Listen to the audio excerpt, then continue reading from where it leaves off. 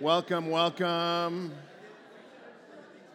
Hello. And to you online, happy Father's Day. Sorry, no root beer for dads at home. You have to come by.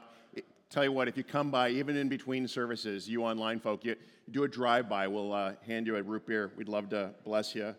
I want to thank our staff, particularly Nikki, our office worker, our office administrator, who had to search the world to get us Dad's root beer for today. It was like a pilgrimage that she went on, and but she found it. And what a gift, right? Or not? I don't. Some of you don't care, actually, do you? Just can tell.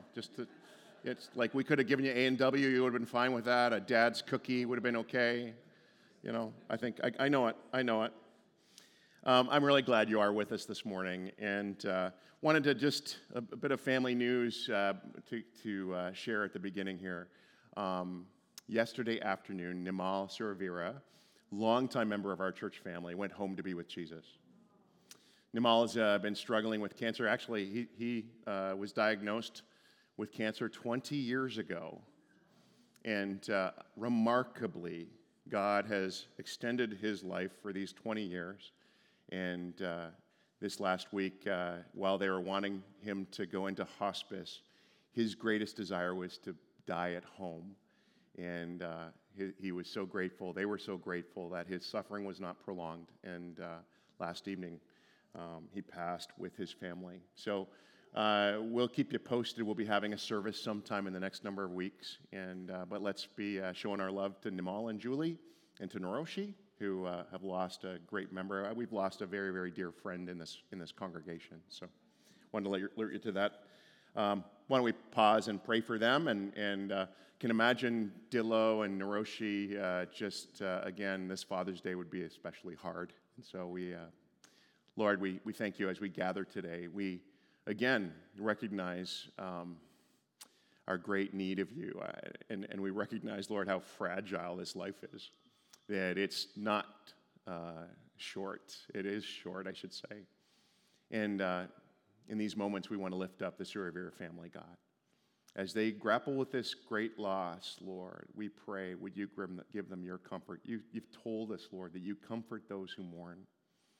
Would you comfort Julie today, and Naroshi and Dillo and the whole extended family, Father?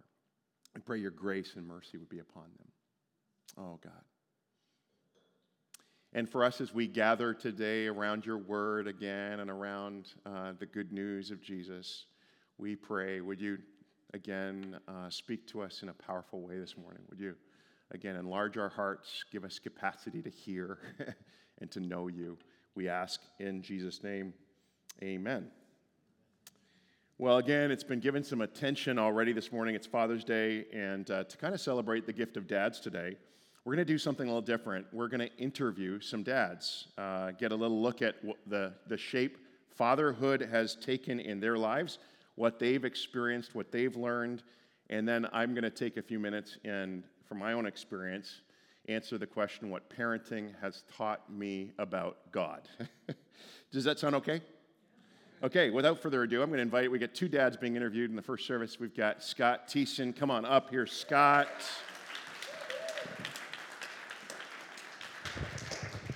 Scott, first question is really, how did you get to be so tall? My parents loved me a lot. And with enough love, you grow to the proper height. Wow. And so just look around the room. There's some people that didn't get enough love. That's right.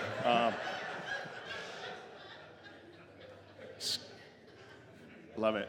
Scott, did your girls give you anything for Father's Day today? Yeah, I got some hugs, I got a card, and I got some novelty candy.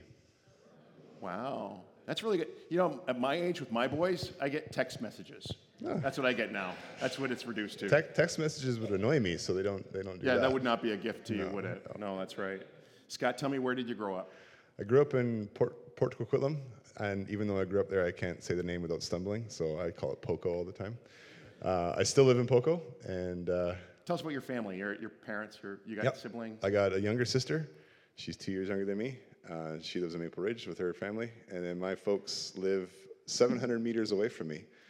They live close by. I like how you know that it's 700 meters. Well, that sounds like a Scott thing to know. It's pretty short, and we've measured it a bunch of times just to see how long it was. Because when we bought the house, they had already lived in the neighborhood. And the discussion was, do we want to be that close to my parents? Because my dad will stop by unannounced. And he does. And it's been great because they actually, now that we have kids, it's great because they look after our kids and we have to go to work early, and they come down 3 times a week. So 700 meters is great. What was your dad like? And let me follow that up with, how alike him are you, and how distant are you in terms of? So my dad did not receive enough love from his father because he's only 5'10". So first off, so we're a little different, but he loves that. He loves standing next to me. My dad's super awesome. He worked outside his whole life and liked being outside. He's the guy who kind of instilled in me one of my life mottos, which is, how hard can it be? So, oh, look, the transmission's not working. How hard can it be to fix that myself? Oh, look, the roof on the house is leaking. How hard can it be to do that myself? So there's a lot of things that he did, and so him and I are a lot alike in that case. We always encourage each other to buy new tools so that we can borrow them. He's often in my garage stealing my stuff, and I'm in his and stealing his stuff. How different are you? We do not like the same reading material at all. Oh. He loves reading theology, and I only read it for reference material. I'd rather read other things. And so he's always like, you got to read this really great book. And I'm like, no, I don't. And so he gives me books, and then I read them, and then we have to talk about them. And I'm always like, Dad, it wasn't that great. And he thinks it's wonderful. And they're great, but they're not for me. You're married to Julie, and you have 2 daughters. Can you tell us about your daughters? Well, they're a lot of fun. It was an interesting part when growing up or having them grow up is, what do I want them to do? And so pretty much everything. And so they're fairly willing to try stuff with me. So they're out in the yard doing quite a lot of stuff, and they get dragged around to all of the stores that I like to go to, which is a lot of dad stores, like Summit Tools and Home Depot and the auto parts store. Enough so that when I go there by myself, the shop owners will be like, where are your daughters? They're old enough now that sometimes they get to stay home. Very cool. Scott, what is the greatest joy you have in being a dad? Well, taking them with me places is probably the greatest joy, and showing them stuff, and like when they get excited, like, can we go on the roof with you? Absolutely, let's go. That kind of stuff is a lot of fun. I enjoy that sort of stuff. Julie does not like that kind of stuff. So she's getting a little bit of support over there right now. And you get to do some cool things. Most summers you actually schedule time with your boys. Nope, with my your girls. Yep. Sorry. I'm one track here with my boys. What do you do just about every summer with each of your girls? So we do camping as a family, but then I really like backpacking, and so I need some backpacking buddies because all of my other backpacking buddies also have children, and we can't go as often. So my girls have become my backpacking buddies, and we'll go overnight trips to different places, and it's a lot of fun. That's fantastic. Scott, what's the hardest thing about being a dad? Probably trying to figure out what I got to do that's right. Like, what's the right thing here? How much do I push on this thing? What do I, what should I make sure they're encouraging to do? What should I be modeling? Those sorts of things. Oh, how are we gonna? There's no right answer. It's kind of like, well, it could go right or it could go wrong, and then you try to figure that out. But thankfully, I got a good wife who I could bounce those ideas off of. So we usually arrive at a spot that we think is good, and then we convince ourselves it's the right way to do it. It's more mysterious parenting, isn't it? It's not all. And you find out afterwards. Yeah. Like, it's usually pretty clear. Oops. The grand experiment. That's right. Can you think, Scott, of any ways that parenting has changed you or grown you as a person? I think well, maybe I'm growing, because this is the part that I still notice that has trouble. Probably patience and understanding. There's a lot of times, like when we go hiking, come on, we just had a break. We're not stopping, keep going. Oh wait, she's 9. So that kind of stuff, trying to be like a little patient, a little understanding, and just repetition and that kind of stuff. Sure. Going to make you think about God for a moment here. Okay. What have you learned about God the Father through your experience of being a dad? I think if God the Father is a lot like a father, then he's got to be pretty proud of me, because I'm pretty proud of my girls. I like having them. They're not embarrassing to me. I enjoy having them with me. I get a kick out of seeing them do great, cool things. The discipline part is also part of it too. So when that happens, it's with love. And I think that's hopefully reflected, or hopefully I remember that when those things are happening to me. Oh, that's so cool. So cool. Any advice, finally, for newer dads or wannabe dads? Yeah, that's a funny question. Me giving advice. He prepped us with these questions, so it's not out of the blue here. I guess the advice is the same sort of thing when I saw my dad. This is what I try to do, and what I think a lot of dads should do is, you're the dad, so like be the dad. That means you're in charge of a lot of things, discipline, love, all that kind of stuff. You're their dad, and so you're in charge of sort of molding what they're going to be as they grow older, and so that comes with a lot of love, and it also comes with a lot of other negative things like correction and discipline and those sorts of things, but that's your job as dad. Okay, so own it. Own it. Go it. Yep. Go for it. Don't let somebody else figure it out for them. Don't say, oh, they'll figure it out on their own all the time. Thank you, Scott. Hasn't he been a great interview? Wow. You're a good dad. I think you're awesome. Simon Peacock, a dad with younger children than Scott has. Yep. Great to have you here, Simon. Thank you. How are you this morning? I'm doing well. How are you? Doing great. Yeah, Good. doing well. Did your kids do anything for Father's Day today? I got given like a canvas from Everett that he made at school. It was like a handprint made into a fish. And it said, "Hook on, Dad," I think. Hook on, Dad. Yeah. I don't fish, but it's the thought that counts. Yeah. Yeah. You keep that art forever, by the way. You're not ever allowed to get rid of it. You do. It might be in a box in the garage, but you keep it forever. When you were growing up, where did you grow up, by the way? So I grew up about near Cambridge in England. It's kind of about 2 hours northeast of London. Do they celebrate Father's Day there? Yes. Any Father's Day traditions that you remember as a child? No. No? Not really. Not really? You really, No, like, I mean, it would be a special day, and I think fairly most years we would, like, especially as my siblings grew up and they moved out, then we'd, like, meet together for a meal, on Father's Day, yeah. You've got siblings? Tell us about those. Yeah, older sister, 7 years older than me, older brother, 3.5 years older than me, so I'm the youngest. And my sister has 3 kids and 2 foster kids, and my brother has 1 boy. And all my family live really close to each other. They live within about a 10-minute drive. And then there's me, who's 5,000 miles away. Wow. What's your dad like? Yeah, my dad. He works really hard. His dad, my granddad, was a farmer, so he grew up, like as a kid working on the farm, and he loved that. And I think that gave him a particular work ethic. Like he works really hard. What was his profession?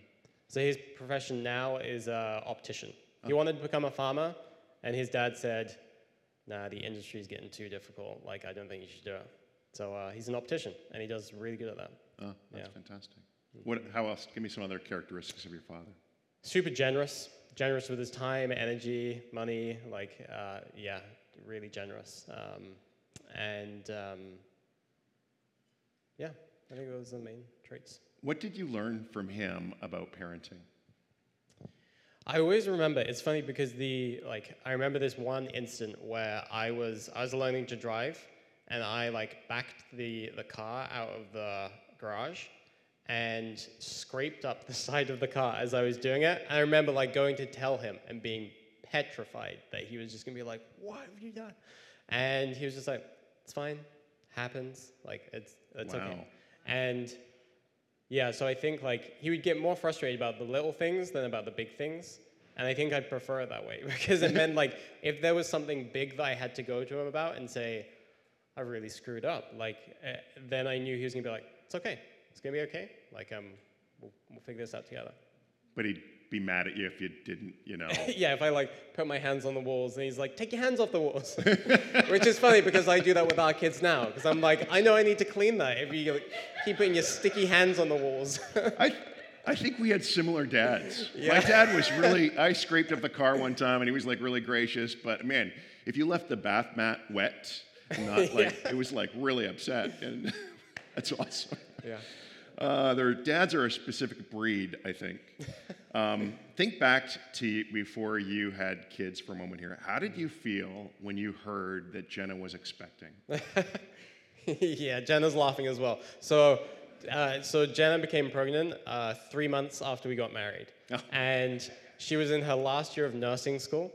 And I had just moved over here to Canada. I moved here a week before we got married.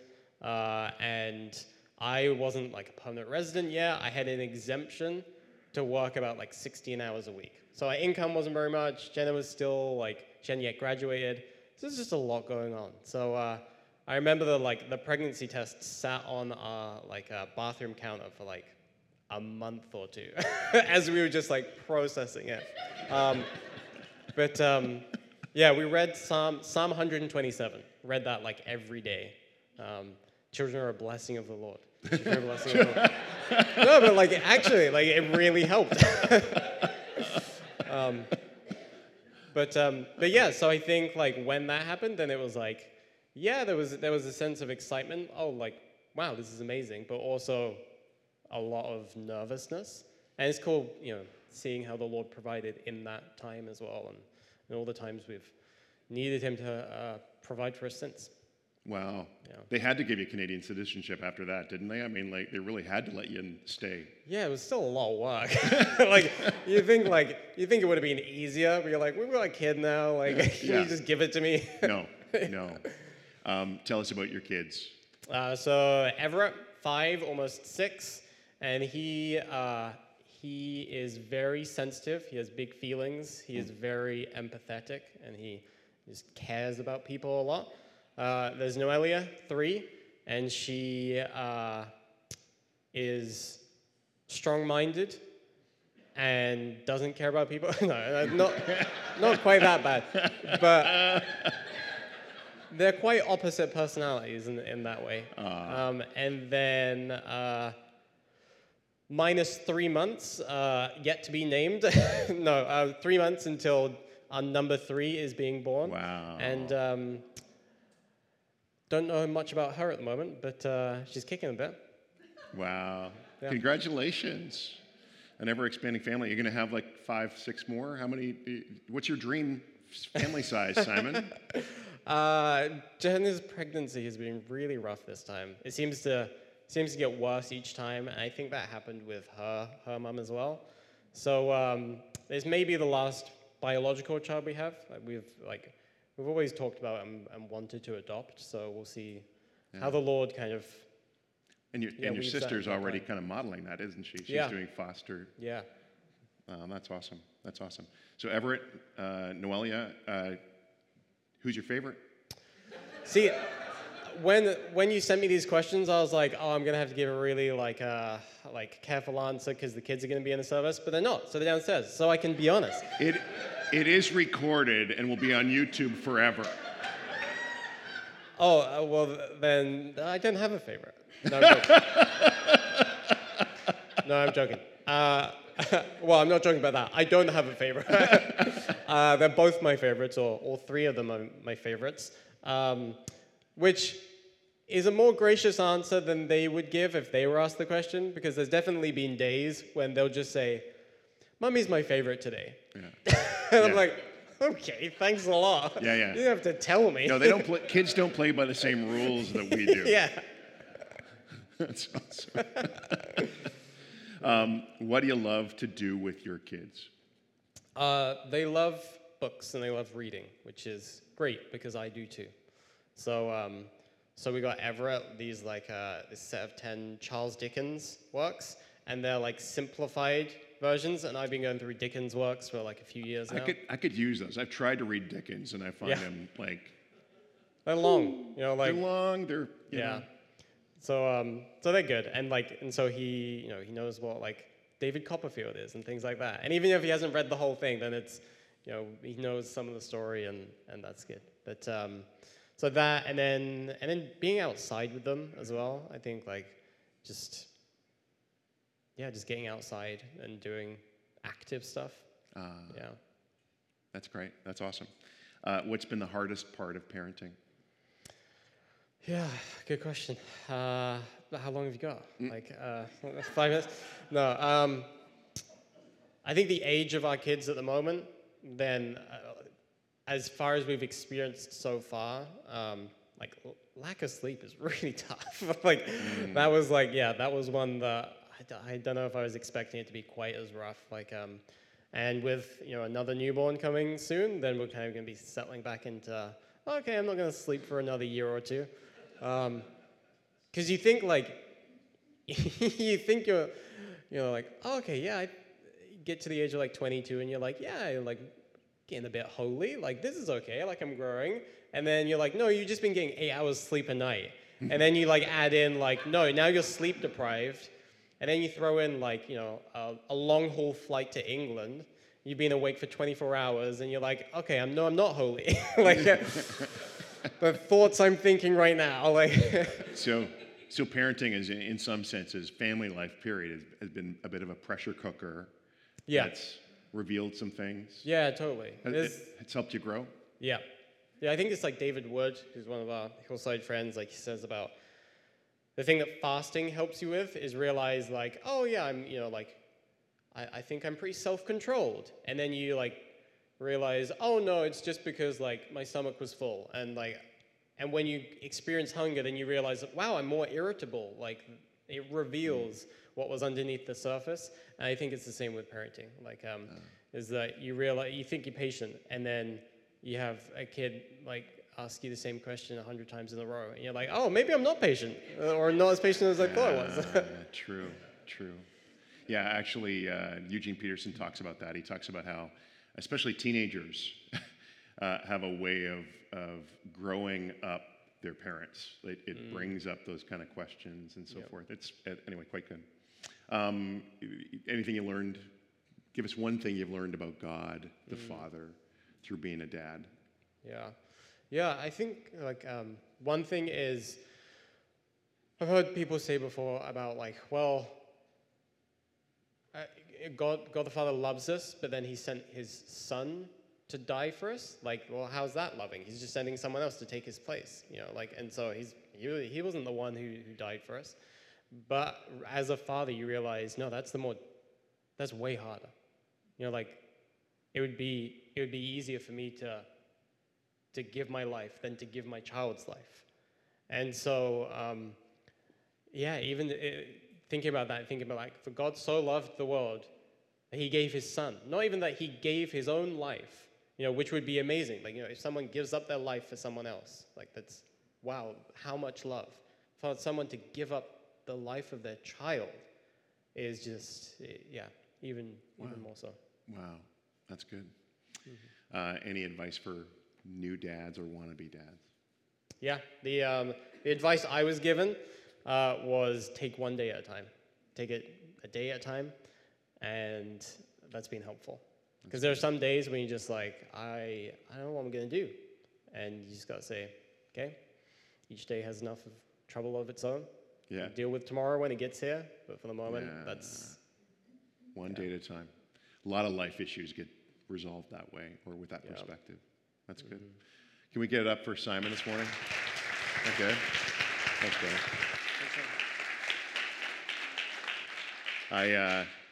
I knew that was going to be good, and it was better than I thought. I love these guys, and thanks for being willing to give us a window into your lives and your experiences.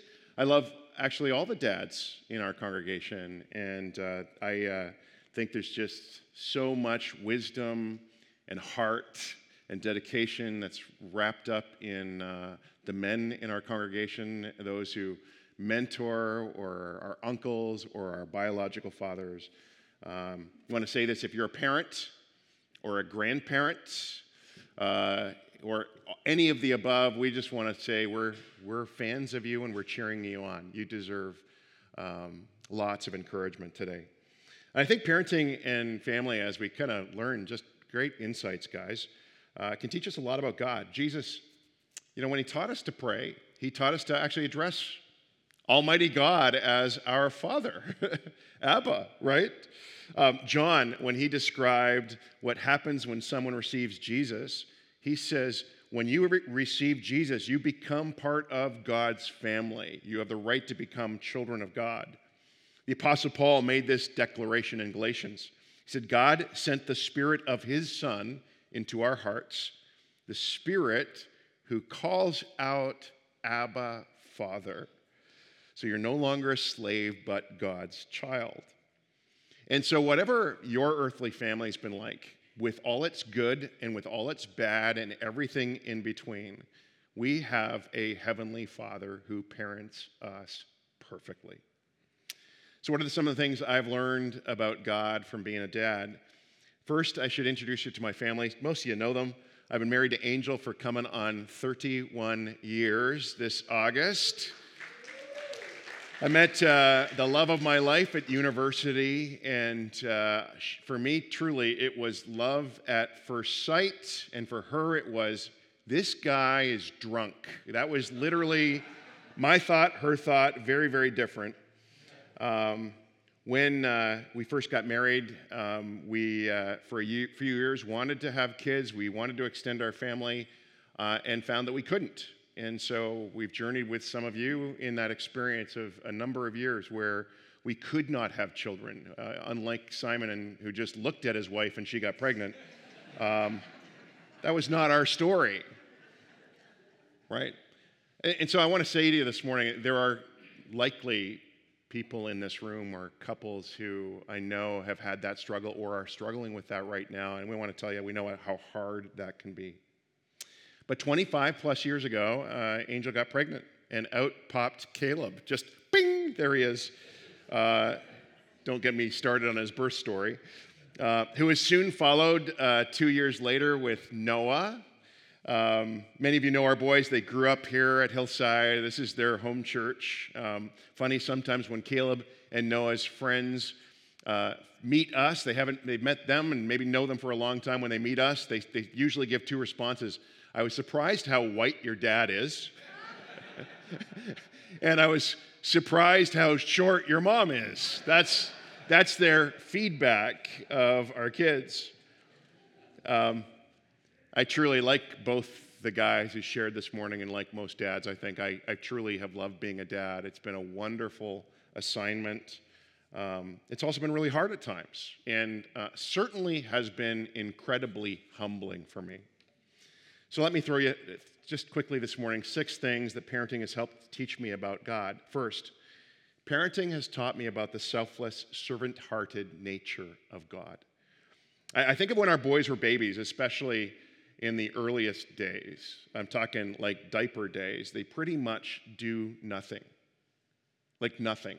They eat, they sleep, they cry, and they fill their diapers. That's their life, right? That's the range. They can offer you nothing except their cuteness. Like that's all they got going for them in the earliest months of their lives. But what's amazing, as inherently selfish as I am, I found myself willing to do anything for them. When they cry, you stress out over what they need. When they wake up in the night, you don't roll over and go back to sleep. You get up, you deny yourself. I mean, it's really training and discipleship here. You deny yourself sleep so you can actually care for them. You feed them, you clean them, and it's just honestly, for many, many years of parenting, it's thankless work. They don't wake up at 1 year old and call you blessed. It's humbling work. You're changing diapers and wiping up poop and spit. It's not glamorous at all, but you serve and you do whatever it takes, whatever the cost. I want to tell you, God our Father's like that. John says, we love because he first loved us. And he knows what we need. Jesus says, your Father knows what you need before you ask him. And Jesus, this perfect revelation of the Father, took up a towel and a bowl of water and washed his disciples' feet. Our God is selfless. Our God is a God who serves, and let me state it even more boldly, he loves serving. It's who he is. He cares about our every need. I love that about God. Secondly, parenting taught me God cares about our formation more than he cares about our failures. I think about my boys learning how to walk. It's funny. They make their first step, and then what do? They fall down immediately. And what are you doing, though? You're crazy cheering. They walked. Did you see that? It was like one step they fell, but you don't care about the fall in that moment. Seriously, it's almost like an out-of-body experience when your kid makes a 2 or 3 steps together, when they manage to eat their first spoonful of food on their own, when they are able to ride their bicycle 5 feet down the street. It is crazy how happy you are when they succeed in the simplest of things. And as a parent, I got to tell you, you are far less interested in their failures than you are in their successes. You're cheering them on. I think one of our tendencies as adults is we can fixate on our mistakes. Some of us feel like our mistakes that the things we've done, the things we regret, they're kind of life-defining for us, and we get stuck and we beat ourselves up and we make often harsh self-judgments of ourselves. Whereas God's not like that. God actually knows we learn from our mistakes. He's not freaked out by our falls because he knows that we grow from them. And he wants us to become more like his son. And he knows that formation comes from actually a lot of practice, a lot of trial and error. But I think I've learned from being a dad that our Heavenly Father is cheering us on in the most enthusiastic way every time we make any kind of progress. Think of Luke 15, where it says about the rejoicing, the kind of rejoicing that happens in heaven when one sinner turns. And we think of that as being like the prodigal who returns, and it's a big deal. But I'm talking about every time you make any step of goodness, any step towards being Christ-like, God's there cheering you on, and there's rejoicing in heaven. Isn't that great? I love it. What an encouragement to us. Thirdly, parenting has taught me God doesn't enjoy disciplining his children. At least I don't enjoy disciplining my children. This is, as I think Scott exemplified there, disciplining our kids. You talked about the sort of sense of responsibility that carries. Why would we discipline our kids? We want to grow good humans. We want them to become people who can discern right from wrong. And so, I've had to yell at my kids when they were going to run out in traffic because I didn't want to see them hurt. We've had to discipline them when our boys were, maybe one was bullying the other. I think of one alpha course we had where we had childcare, and, they brought one of our sons to us because he bit one of the other children in the alpha course children's group.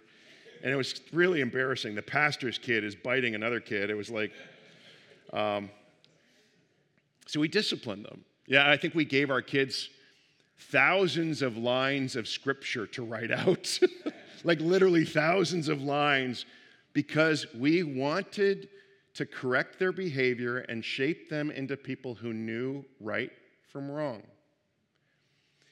Disciplining our children, by the way, just an aside, is equipping them to live well. All kinds of studies around this, as in children who are not regularly disciplined, are not happy.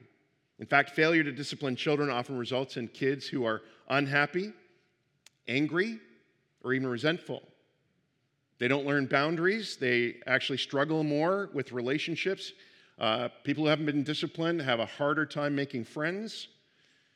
And so I want to say, parents, we ought to firmly but lovingly discipline our kids in order to grow kids who flourish in themselves and also treat others well, become good human citizens. The Bible says God disciplines us. Sometimes he allows us to experience the consequences of our bad decisions. He doesn't rescue us from every bad choice we make. He lets us experience the pain of it so that we grow and learn that that wasn't a good choice. Sometimes he allows us to go through a hard thing in order to grow character in us, perseverance in us, resilient, that we become resilient people. We need to remember his intention is never to harm us, but to help us grow so we might flourish and prosper in every way. As Hebrews 12:6 says, God disciplines those he loves. Number 4. Okay, so if disciplining is hard, I love this next one. I've learned from parenting that God loves giving good gifts. I think of a dad. When I think of a dad who loves giving good gifts, it's Dave Forsyth right here. I mean, he's a guy who actually, I think, just dreams and schemes about how to bless his kids with all kinds of things along the way in their lives. I think you're just such a great example. That has been the same joy for me. I love giving gifts to my kids. I love the lead up to a birthday or a Christmas, and I just kind of keep an eye out. I tune my ear to what they might need or what they might want, and I love it when I get it right. And I love getting feedback, maybe on Christmas Day, where like, Dad, how did you know? Like, I was paying attention. This is so much God. I want to say again to you guys this morning, our Father loves bringing you joy. That's his dream. He loves giving you gifts. Do you remember the words of Jesus in Matthew 7? He says, if you then, though compared to God, though you are evil, know how to give good gifts to your children, how much more will your Father in heaven give good gifts to those who ask him? What this means for us is that when we have a need, as a kid, it's the most normal thing in the world to ask your dad, to ask our Heavenly Father to help meet that need, right? He loves providing. He loves hearing from us. He loves responding and blessing us with the good gifts. How much more will your Father in heaven give? He gave us his Son. He gives us his Spirit.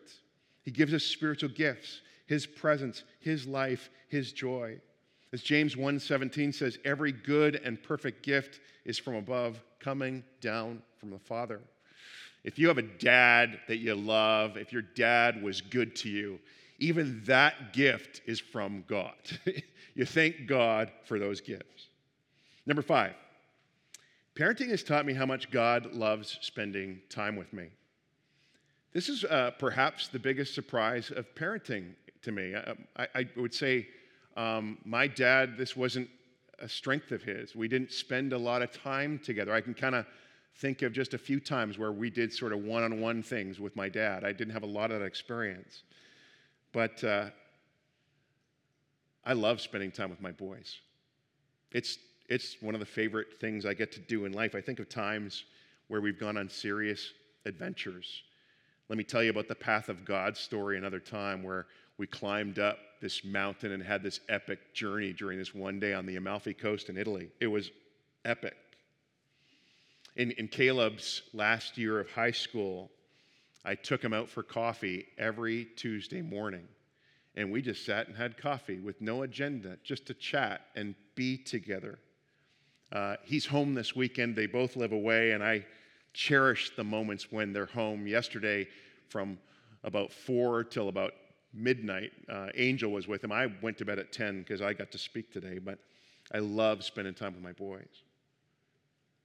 I think the Father feels exactly the same way.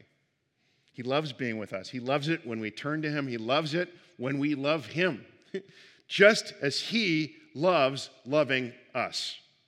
There's always this invitation from God. It's all through Scripture. We hear this refrain, come to me, be with me. I'm here. Are you there? Come, be with me. He loves connecting to us in a deep way. He's our Father. Number 6, finally, parenting has taught me about the unconditional love of God. I love my boys. They're the joy of my life, but while they may be the joy of my life, they haven't always been a joy to be around, particularly when they've acted out or misbehaved or rebelled or lied to us or fill in the blank. But let me say this. Even at their very worst, I know it's no choice for me. I could not stop loving them. That something has changed in me. It was a switch that got turned somewhere along the way, but I cannot not love my sons. Nothing could change that. How much more does God the Father love us? He loves us deeply and unconditionally. And even when we mess up or actively reject him, betray him, ignore him, even in the moments where we live as if he does not exist, God loves us with an everlasting, unfailing love. As Paul says in Romans, nothing can separate us from the love of God. Nothing can separate us from the love of God. I can say I'd give my life for my sons. Simon, that was eloquent. I just think it's true. I'd rather die than they be hurt. I'd give my life for them, and I mean it, I would. But we should never forget that God in Christ did just that. As Romans 5:8 says, but God demonstrates his own love for us in this: while we were still rebels, while we were still sinners, while we were still thumbing our nose at God, God died for us in Christ. And so there is nothing you can do to make God love you more.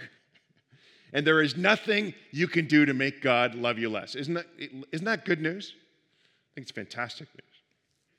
These are just some of the lessons I've learned about God from being a dad. I actually had more, and I just had to narrow it down, but I realized, man, I've learned a lot about God through being a dad. All my experience points me to one anchoring fact: that God is good. That he is actually really good. And if he's good, it's a game changer. If he's really actually good, as in he knows what's best, if he's actually a good father, it means we can trust him. If he's really good, it means we can believe that he knows what's good for us, and he only means good for us. He's a perfect father. There's no shadow in him. Dads of this world, myself included, we are a faint shadow, right? We do not measure up to Heavenly Father. And while he's almighty and holy, yet he's our Father who deeply cares for his children. And that ought to be a game changer for us. Renowned theologian J.I. Packer wrote this in his, epic, Knowing God. If you want to judge how well a person understands Christianity, find out how much he makes of the thought of being God's child and having God as his Father. If this is not the thought that prompts and controls his worship and prayers and his very whole outlook on life, it means that he does not understand Christianity very well at all. And so may God give you grace and me grace to learn just how good our Father is and to live more freely and confidently out of his parenting of us. He loves you so, and he means your best. I'm going to invite the worship team up. I'm going to invite us to pray. I had a picture this morning. God reminded me of a moment when I went on a prayer walk years ago on Bowen Island. I've told some of you this story before. But I was walking on this prayer walk, but I was just doing a lot of talking. I was just telling God a lot of stuff, just pouring out my heart to him. And I paused at one moment. I thought, maybe it'd be a good thing for me to ask God, is there anything he wants to say? You should try this. It might revolutionize your prayer life, by the way. I said, God, is there anything you want to say? And this is what I heard. You are my beloved Son, in whom I'm well pleased. Do you know Jesus, before he did anything, at his baptism, before he actually had any kind of ministry life that we know of, the Father, one of the only couple of times that he actually spoke from heaven, he said, you are my beloved Son, in whom I'm well pleased. I believe he wants to speak that over you this morning. You're my beloved daughter. You're my beloved child. You're my beloved son. I'm so pleased with you. Why don't you just open your hands this morning to receive what God might want to give you today? I think he just wants to bless you. He loves giving you good gifts. Why don't you just in this moment say, Lord, what would you want to give me today? How might you want to bless me today? I'm your kid. I know you love me. Let's just wait in silence for a moment. Listen.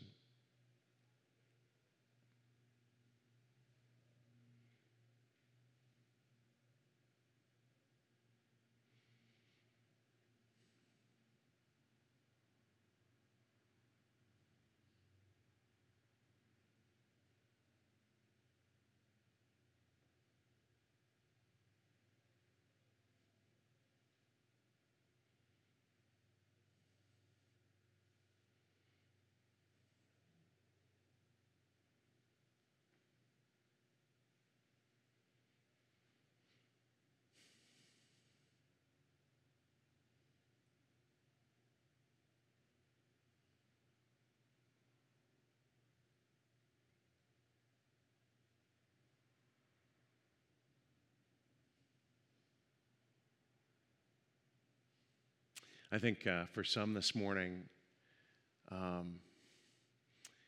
you've been one that has been fixated easily on your mistakes and your failures. And the Father wants you to say, I'm so done with that. Let's park that. Let's just set that aside. That's not meant to define you. I am so a fan of you, and I'm cheering the steps you have made. You're better than you think. I see the goodness in you, the Father says. And I think the Father would want you to hear that today.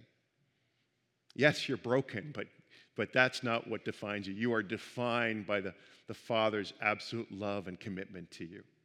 Just why don't you receive that this morning?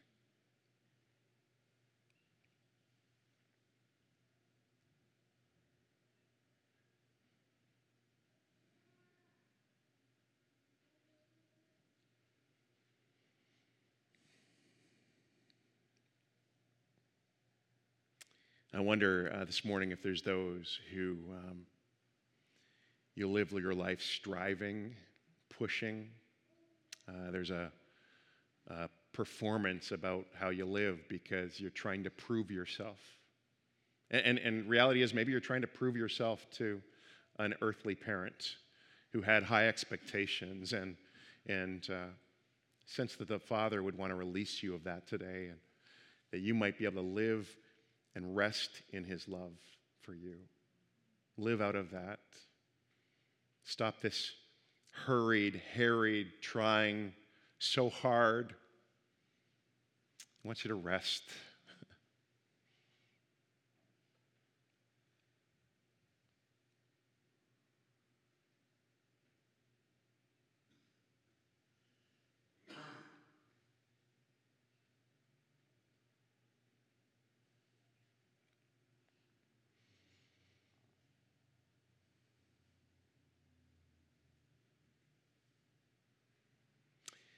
And so, Father, I pray, you who know what we need, you who receive us with wide open arms always, might we in these moments receive your embrace, your gifts, your love, your touch. Heal us where we're broken. Heal us where we've got warped views of you. Help us anchor our lives in your absolute goodness, we pray. We ask this in Jesus' awesome name.